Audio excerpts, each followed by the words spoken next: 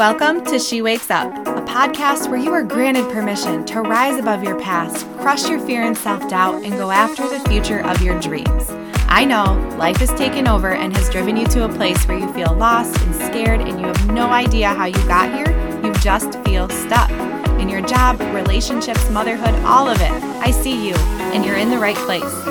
I'm your host, Stacey Failing, and I'm so pumped to have you here. I've been where you are. I was lost in abuse, finances, anxiety, poor health, you name it. I was up and down for years trying to fix myself on the surface. What I found was the real damage in need of fixing came from the inside. And so it was. If this is you, come hang with me. Grab a drinky drink and maybe a pint of some ice cream because we are skipping the small talk and getting right to the juice. Because girl, it's time to wake up.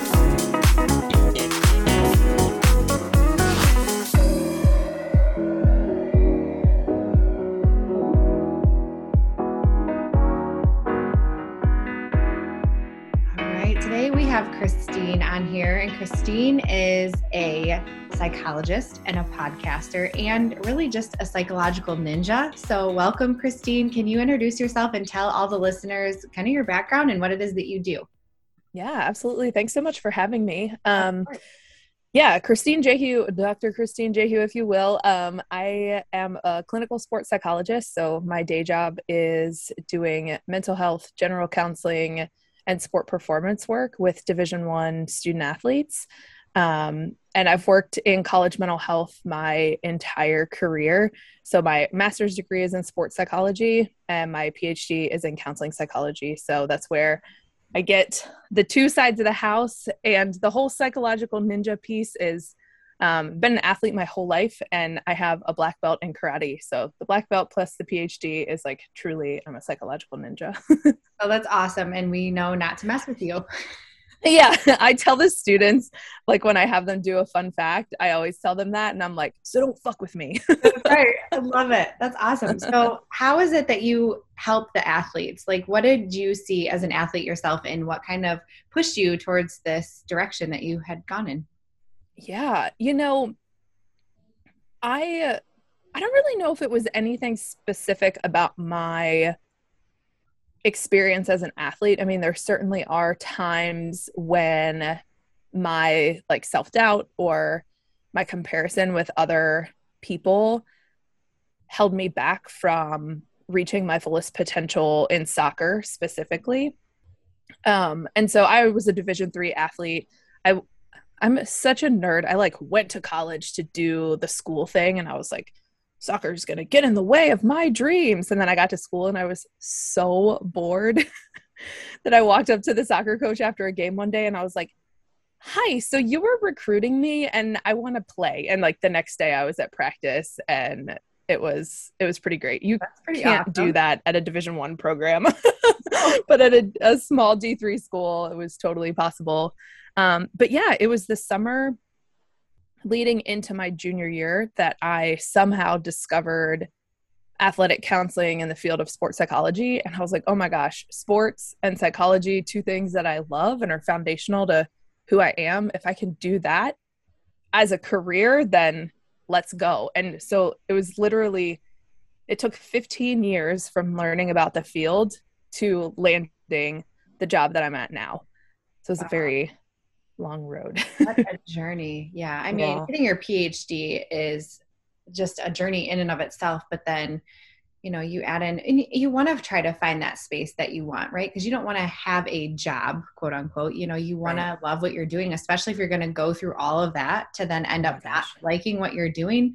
So that's phenomenal that you found that space. And it sounds like you're really kind of hitting where all those athletes really need you. And I think that's an important space to be in. And for me, it's not something that you hear of often. So it's really cool, especially in the mental health space right now where clinicians are limited anyways, but then to have that specialty too, you must be fully booked all the time. Are you?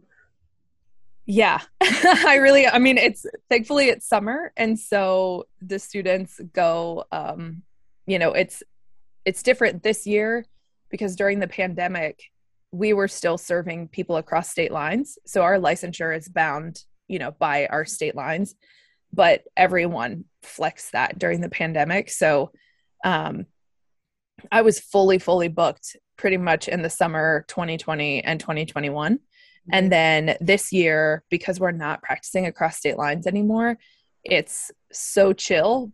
But what I think maybe the students don't know, but like I use the summer to plan for the entire year, because once the athletes start coming back for preseason, you don't have downtime. I mean, if there's a couple free hours in the calendar during the week, it's, oh my gosh, it's like golden time to get in and read articles or catch up on things. So, I mean, we're doing all kinds of projects right now. It's wild, but so fun. Like, I'm such a nerd. It's like, I'm like so excited to just go and do projects for 3 hours in a row. I love that though. I tell myself I'm just going to be a lifelong learner, because I'm going back for my master's in psychology actually right now. And cool. So I just love it. I love to just expand my brain, and I'm nerdy too. And I don't always like to read articles, especially when I'm in school, because I get a little burnt out, but I love to just research and so I feel you, and it's cool. I love it.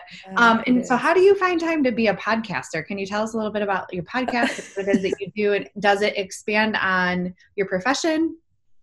Yeah. So I had toyed with the idea of starting a podcast for a handful of years. And I'm laughing because when I was in grad school, I was like, I'm not going to be the lesbian psychologist that like studies gay stuff. And then I wrote my dissertation on homophobia in sport. And so then I was like, I want to start a podcast, but I don't want to do it about psychology. And then what do? I start a freaking mental health podcast. And so the podcast is Beyond the Couch. It's mental health conversations without the psychobabble. One of my goals in life is for people to meet me and be like, wait a second, you're a psychologist? Like, I really want to break the mold of what people think of when they think of psychology, and really bring mental health to the people and help folks understand what it actually means to go to therapy. So I have like clinicians on the show that talk about what it's like to work with them. We share mental health hero stories, all kinds of stuff, right? And it, as you know, right, this stuff evolves as we evolve. And how I find time, I don't know.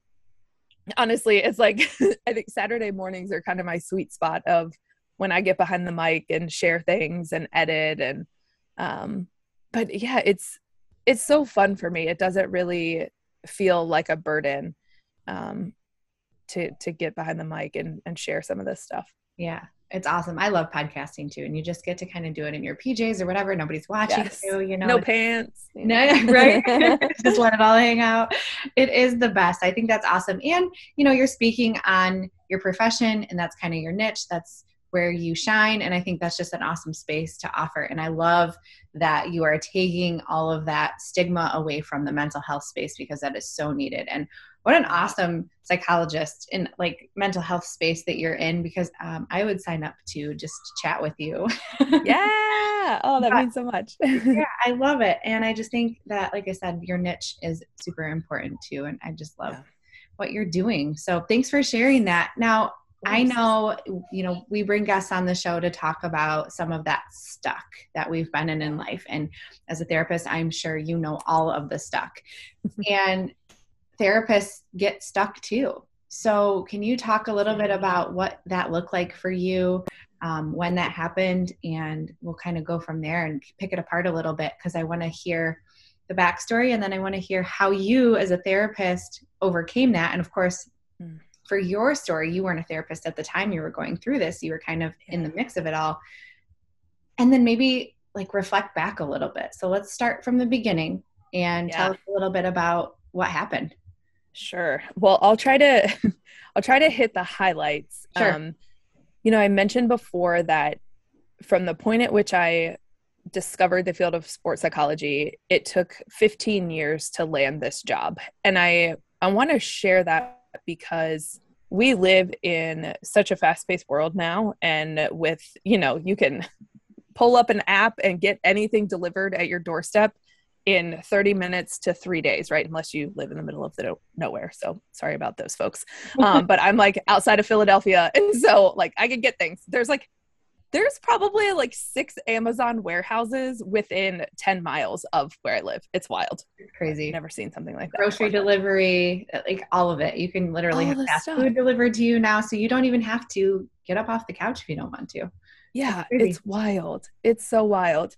And so, you know, I think a lot of people see me in the position that I'm in and think, oh my gosh, it must be nice, when this really, it was a long time. So I discovered the field before my junior year. So that's 2 more years of undergrad. Then I took 2 years off after undergrad.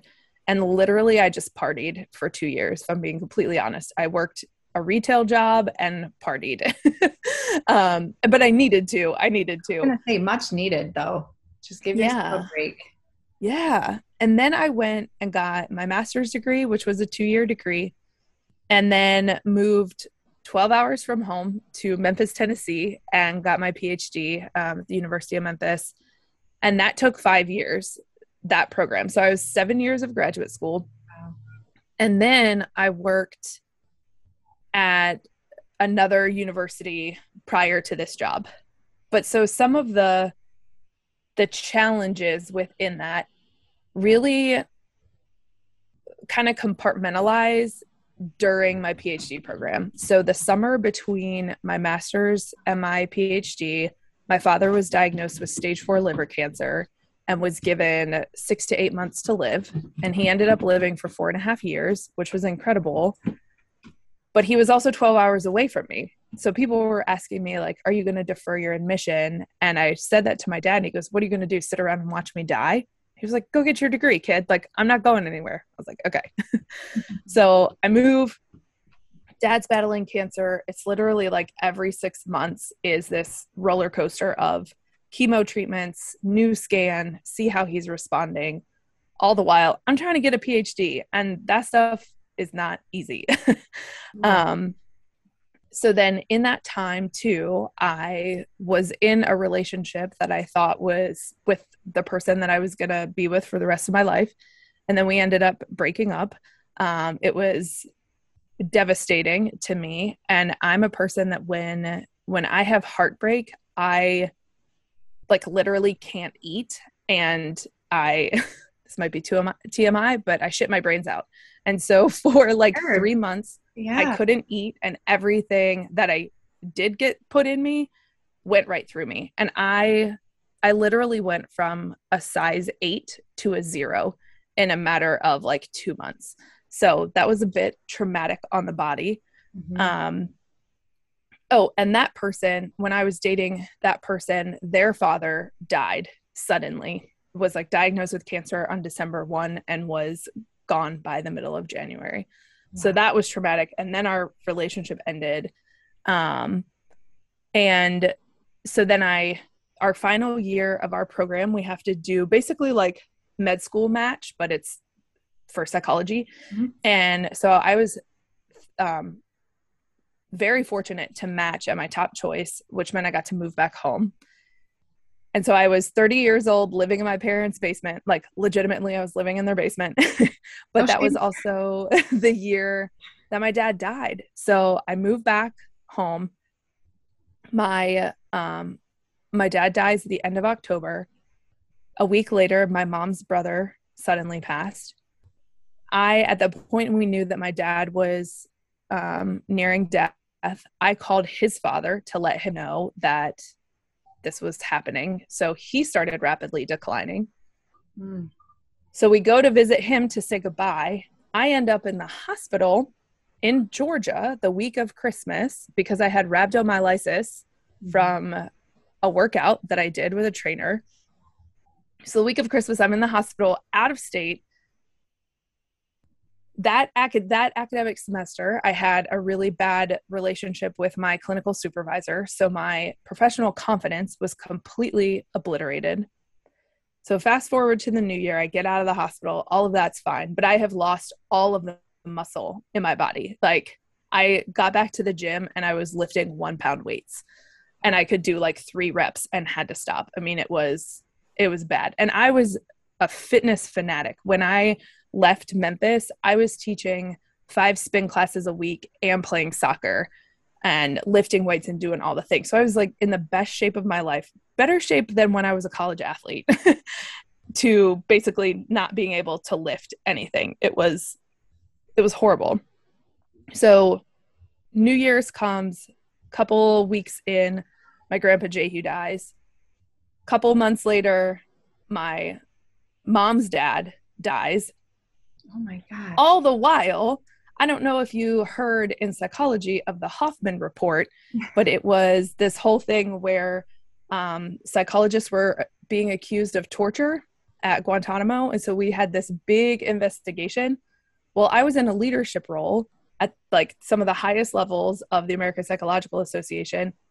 And all hell is breaking loose there during this time when I'm also trying to, oh, mind you, my godfather also was battling cancer at the same time. He's my mom's brother. So the organization is on fire. Everyone around me, every important male figure in my life is like dying or is sick, except my brother. My brother was healthy. And I was trying to finish my dissertation, find a job, and finish my degree.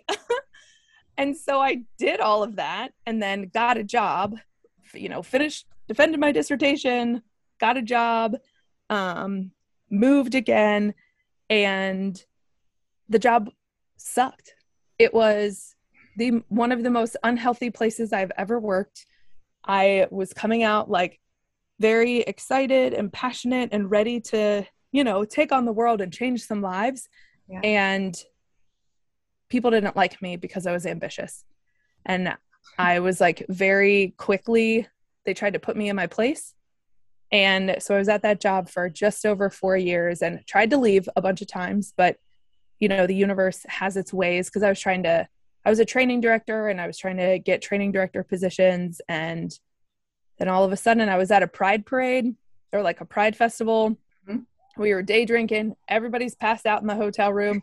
And I'm like wide awake because I don't nap. And I'm like, what am I going to do? I'm going to make a LinkedIn profile. So I like make a LinkedIn profile. I was like, what's all the things you could have chose to do. Right. I love it. It's a little drunk in the afternoon, making a LinkedIn profile. And I just searched sports psychology, and the job that I have now is the very first thing that popped up.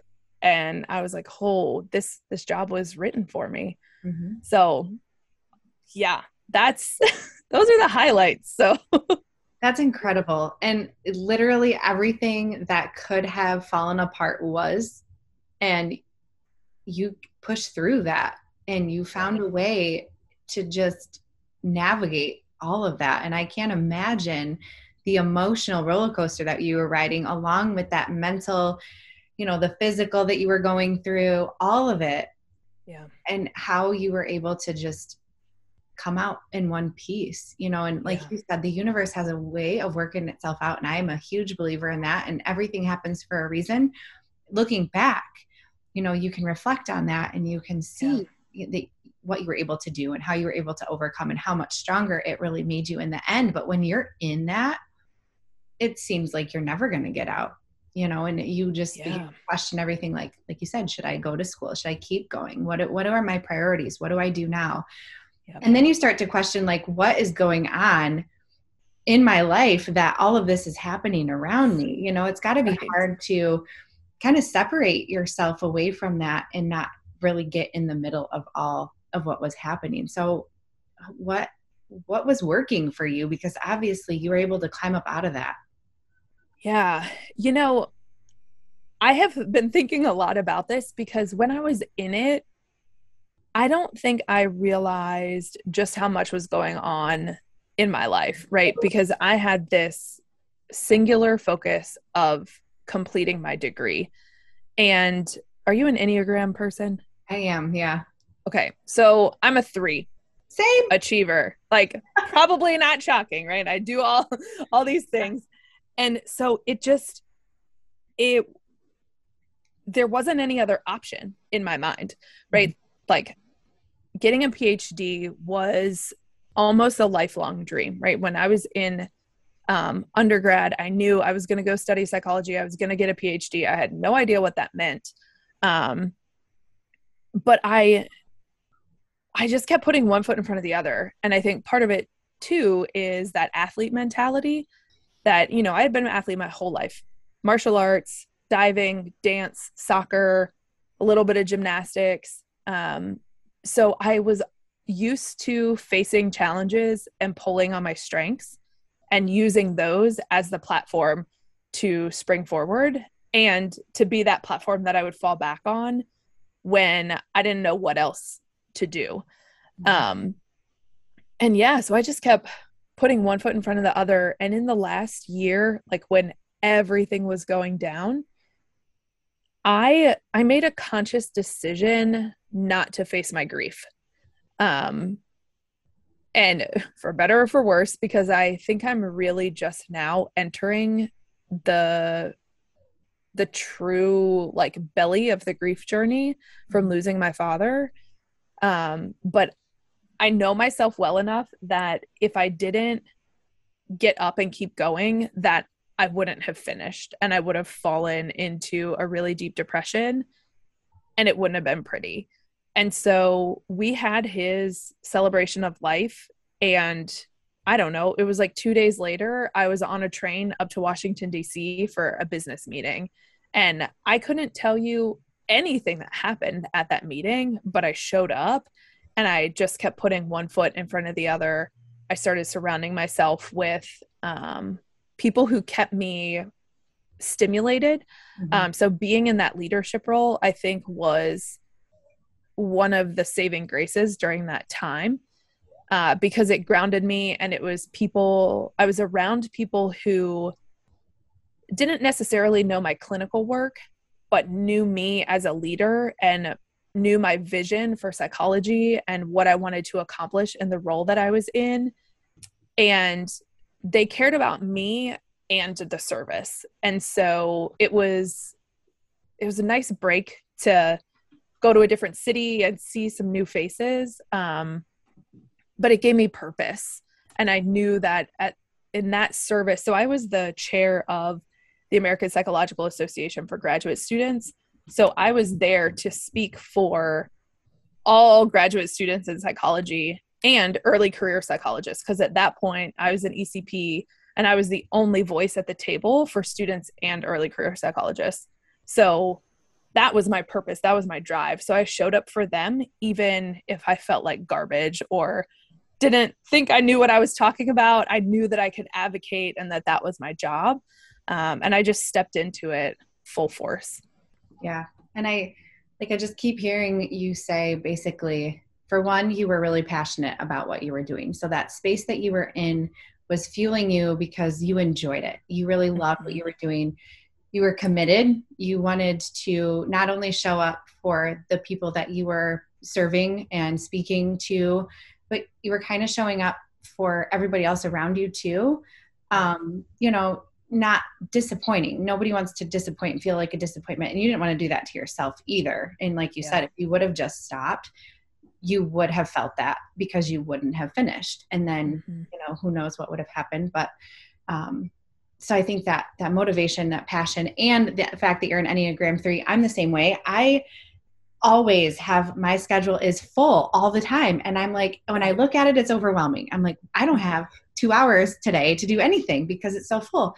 But if I didn't have that, I'd go crazy because I didn't have enough to do, Right. So I feel like that definitely, you and I are alike in that. And I can see how that would just keep pushing you forward because you're like, I got to stay busy. When you're busy, you help to, keep your mind off of those things that could potentially take you down. So I think you just had like a really good kind of potion in your back pocket that just worked for you to kind of help get you through that, and I don't think it was one specific thing. It sounds like it was a combination of a lot of things. And, for those people who aren't like us in that personality or, maybe haven't found their passion yet, right? Because what I talk about a lot in this podcast is trying to help people find themselves again, especially when you change with, a spouse or a job, or you become a mom and life changes. You really do struggle sometimes to find yourself. Yeah. Do you have anything to offer anybody that might be going through similar or has gone through similar and may not have that same, the fire, I guess, that you had that was lit the entire time. Yeah.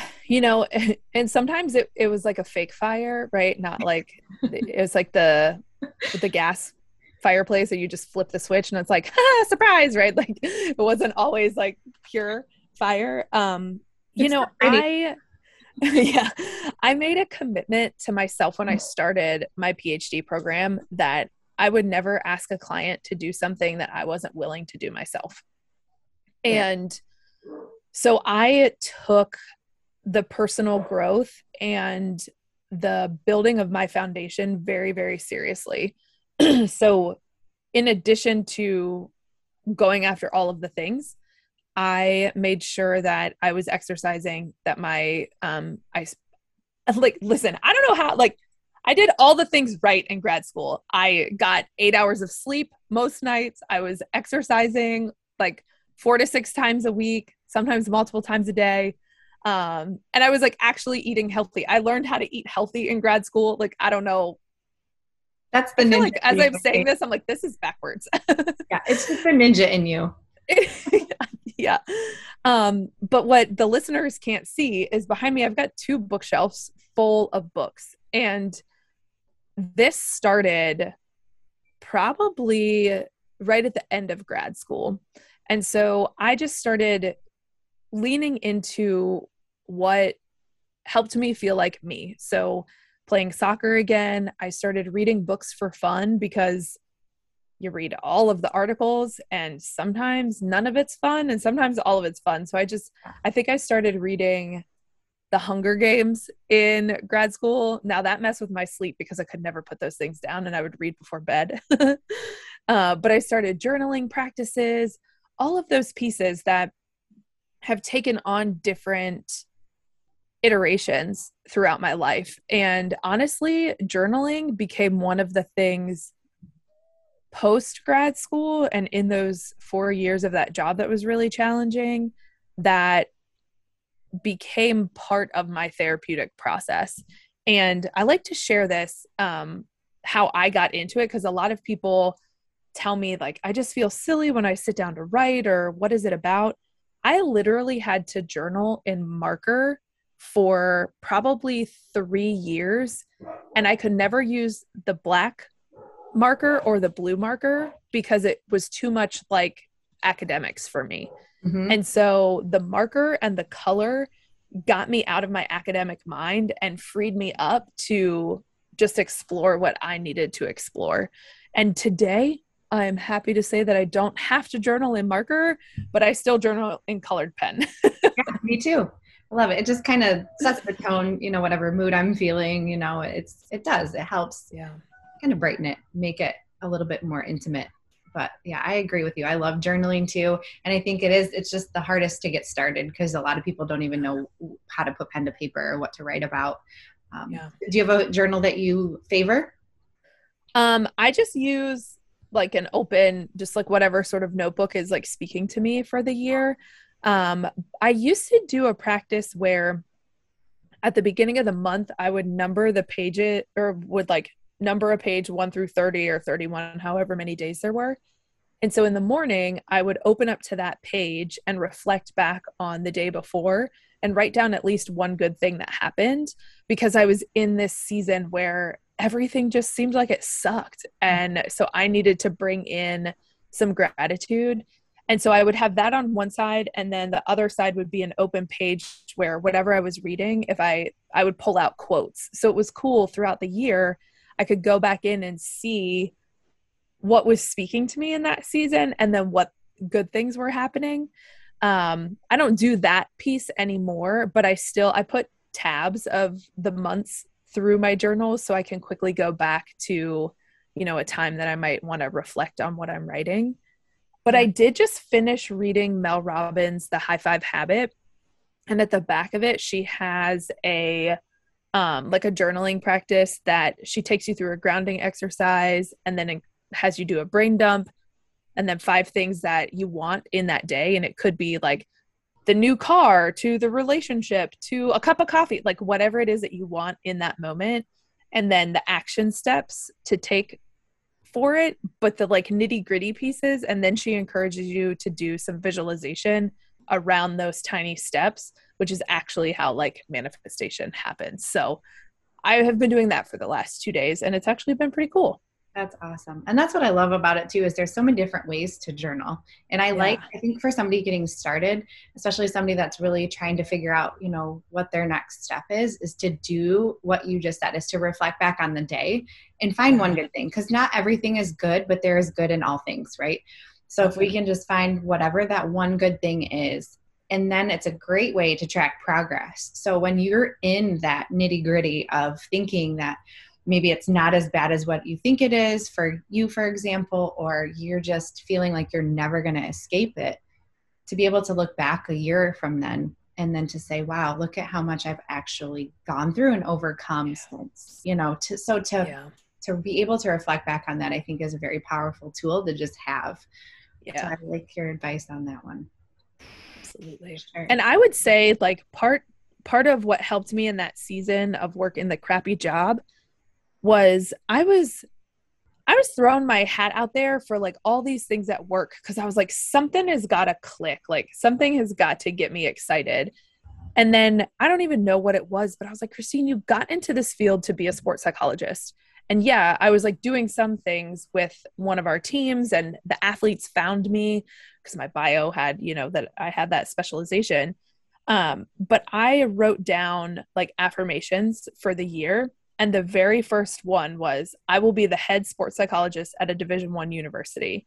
And I read that every single day. And honestly, of all of the things that were on there, that was the one that I was most connected to. Yeah, there was stuff on there about like paying off debt and blah, blah, blah, blah. But like the psychology thing was what I wanted. And so that was probably on there for 6 months before the drunken LinkedIn profile creation happened. Awesome. And what happened was that was planted in my head. And so when something would come up at work that, you know, they would need a committee for this or somebody to spearhead that, and normally I would be their go-to person, I would stop myself and ask, how is me doing that going to get me closer to being the head sports psychologist at a Division I university?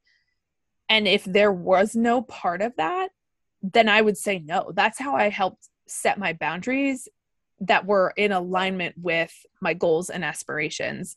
And then 6 months later and a couple beers, you know, you find the dream job on LinkedIn. But I feel like it was that anyways. You know what I mean? Like, what really made you create that LinkedIn profile? Something, you know, like on a fly, but there was meaning behind it. I think that's so cool how it all fell into place. And that just goes to show you, like, one, your brain is so powerful. Two, if you really just keep putting one foot in front of the other, good things will happen. You just have to believe they are going to, and you have to take action, because staying stagnant and doing nothing isn't going to get you any closer to where you want to go. And then what you said in the beginning about how people say, oh, it must be nice. I hate that. I really, really do. If you only knew. No freaking clue what somebody goes through to get to good or bad. You know, so I never, ever want to first compare myself to anybody, because I don't know. Just because they have what I would like to have doesn't mean that I want to go through what they had to go through to get there. Exactly. And then to say, oh, must be nice. It's like I almost didn't get here. You know, you have no idea what the struggle is. You just see that degree on the wall. You know, you have no clue what the journey was to get there. So that's awesome. You have no idea how many times I almost called the people to quit, you know, like that was the joke in our program, right? Is anytime somebody said, okay, call the people, you'd say, okay, talk to me tomorrow, because in 24 hours it would pass. But like everyone needed to quit at least once a month. Like, it's part of the process. Yeah. Well, and like I said, I'm going for my master's right now, but in my undergrad, I went to nursing school, and that's like one of the hardest undergrads to get. Gosh. Yeah. I wanted to quit multiple times myself. So I can only imagine. Probably multiple times a day. And the drinking was for real. Like I had to do something to get out of that space, because it consumed me. And so I could just imagine what the PhD program was for you. And then to be consumed by all that loss that was happening around you. I mean, it just goes to show you how strong you are and how amazing and powerful you are to help other people too, to navigate that space. So we appreciate you and the work that you're doing. And I'm so glad that you made it. I mean, that's a huge accomplishment. And like I always like to say too on the show, yeah, sure, I'm speaking to somebody that might be like 3 to 5 steps behind me, but that doesn't mean that I got it all figured out. And just because you're in the psychological space doesn't mean that you have it all figured out. We're all going through our own thing, right? We're all fighting our own battles. So I think that's important to recognize too. It's been a pleasure having you, and I'm super excited to just keep following your journey and see what amazing things that you do. If somebody wants to reach out to you, Christine, can you share with them how they can do that? Yeah, absolutely. So I'm on Instagram. It's at The Real Doctor. So Dr. JEHU, JEHU. I will be honest that part of my self-care is to not be posting all of the time, but I'm there. I answer my DMs.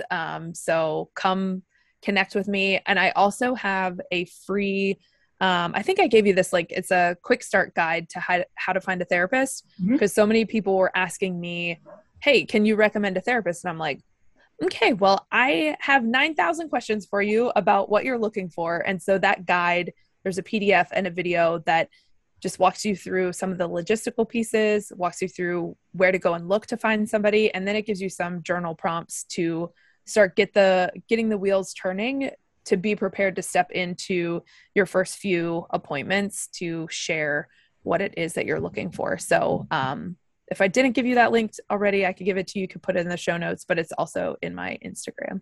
Yeah, you did. And I will definitely throw it in the show notes. And for those of the listeners that kind of have, because the psychological space can be a little bit confusing. Can you just differentiate like psychiatrist versus psychologist, and, what the differences are, and what, when somebody's looking for that help, where would they turn to based on that profession? Sure. So psychiatrists are going to be our medical doctors who prescribe medication. Some of them will do a little bit of therapeutic work. So you may have like a 30-minute appointment versus a 15-minute appointment. But that's who you want to go to if you're looking for medication. There are also psychiatric nurse practitioners who have prescribing privileges. And then some psychologists in some states have prescribing privileges, but they will make it very clear if they do that. I do not, nor do I ever want to touch that world. On the other side, somebody who is practicing psychotherapy and calls themselves a psychologist is going to have a doctoral degree in psychology. Now, you can get therapy from a host of people. You could get them from clinical psychologists. You can get them from licensed clinical social workers. You could get them from licensed professional counselors, right? Just please make sure you're getting therapy from somebody who's licensed or is supervised by somebody who is licensed, right? There are a lot of folks out there who are going through their training and they're under the supervision of somebody. That's going to be really important to make sure that you're getting like true grounded theory care by somebody who hopefully knows what they're doing. And therapy, I say therapy, finding a therapist is kind of like dating. There's a lot of research that shows that the therapeutic relationship is the key driver in the change process, because it's about relationships and you need to feel safe with the person that you're working with. Now, there's a difference between that uncomfy feeling you get when you're like, this person is going to challenge me. Stay with that person, right? Like if you want to grow and if you want to be well, stay with that person. But if you truly don't feel like you can share with them what I call like the deeper layers of your iceberg under the water, then it's okay to find somebody else, because you need to have emotional safety. But it's also not like going out for a drink with your bestie, because you need to be challenged and you need to learn in that process. Yeah. I'm so glad I asked you that question, because I just feel like there's a lot of confusion around that, and what you just offered was gold. So for somebody that is looking for that, I mean, they have those resources now. And then with that link, hopefully that we can get them connected with the right person. And yeah, definitely, personalities are different, and based on what your needs are and what they're specializing in, there's a whole slew, like you said. So make sure to that specialization is so key, right? And all of the platforms that I take you to, you can drill down, right? Like if you need like eating disorder treatment, or if you're looking for like couples therapy, you got to find somebody who knows how to do that. Like I don't work with kids, right? I was not trained to work with anybody under the age of 16. So like, don't come to me if you want help with your kid, right. unless you want them to kick the ball better. Like throw that out there right away and say, don't come to me. I'm not your person. If you're, a child, that's just not who I work with. And that's okay. You're not an expert in every area, right? You can't be. Exactly. So, exactly. Well, thank you again, Christine, for being here. And thanks for having me. Yeah. And like I said, I can't wait to continue to follow your journey. And I know that you're going to get a lot of followers out of this. So. Oh, thank you. You're welcome. All right. We'll talk soon. Awesome. I've been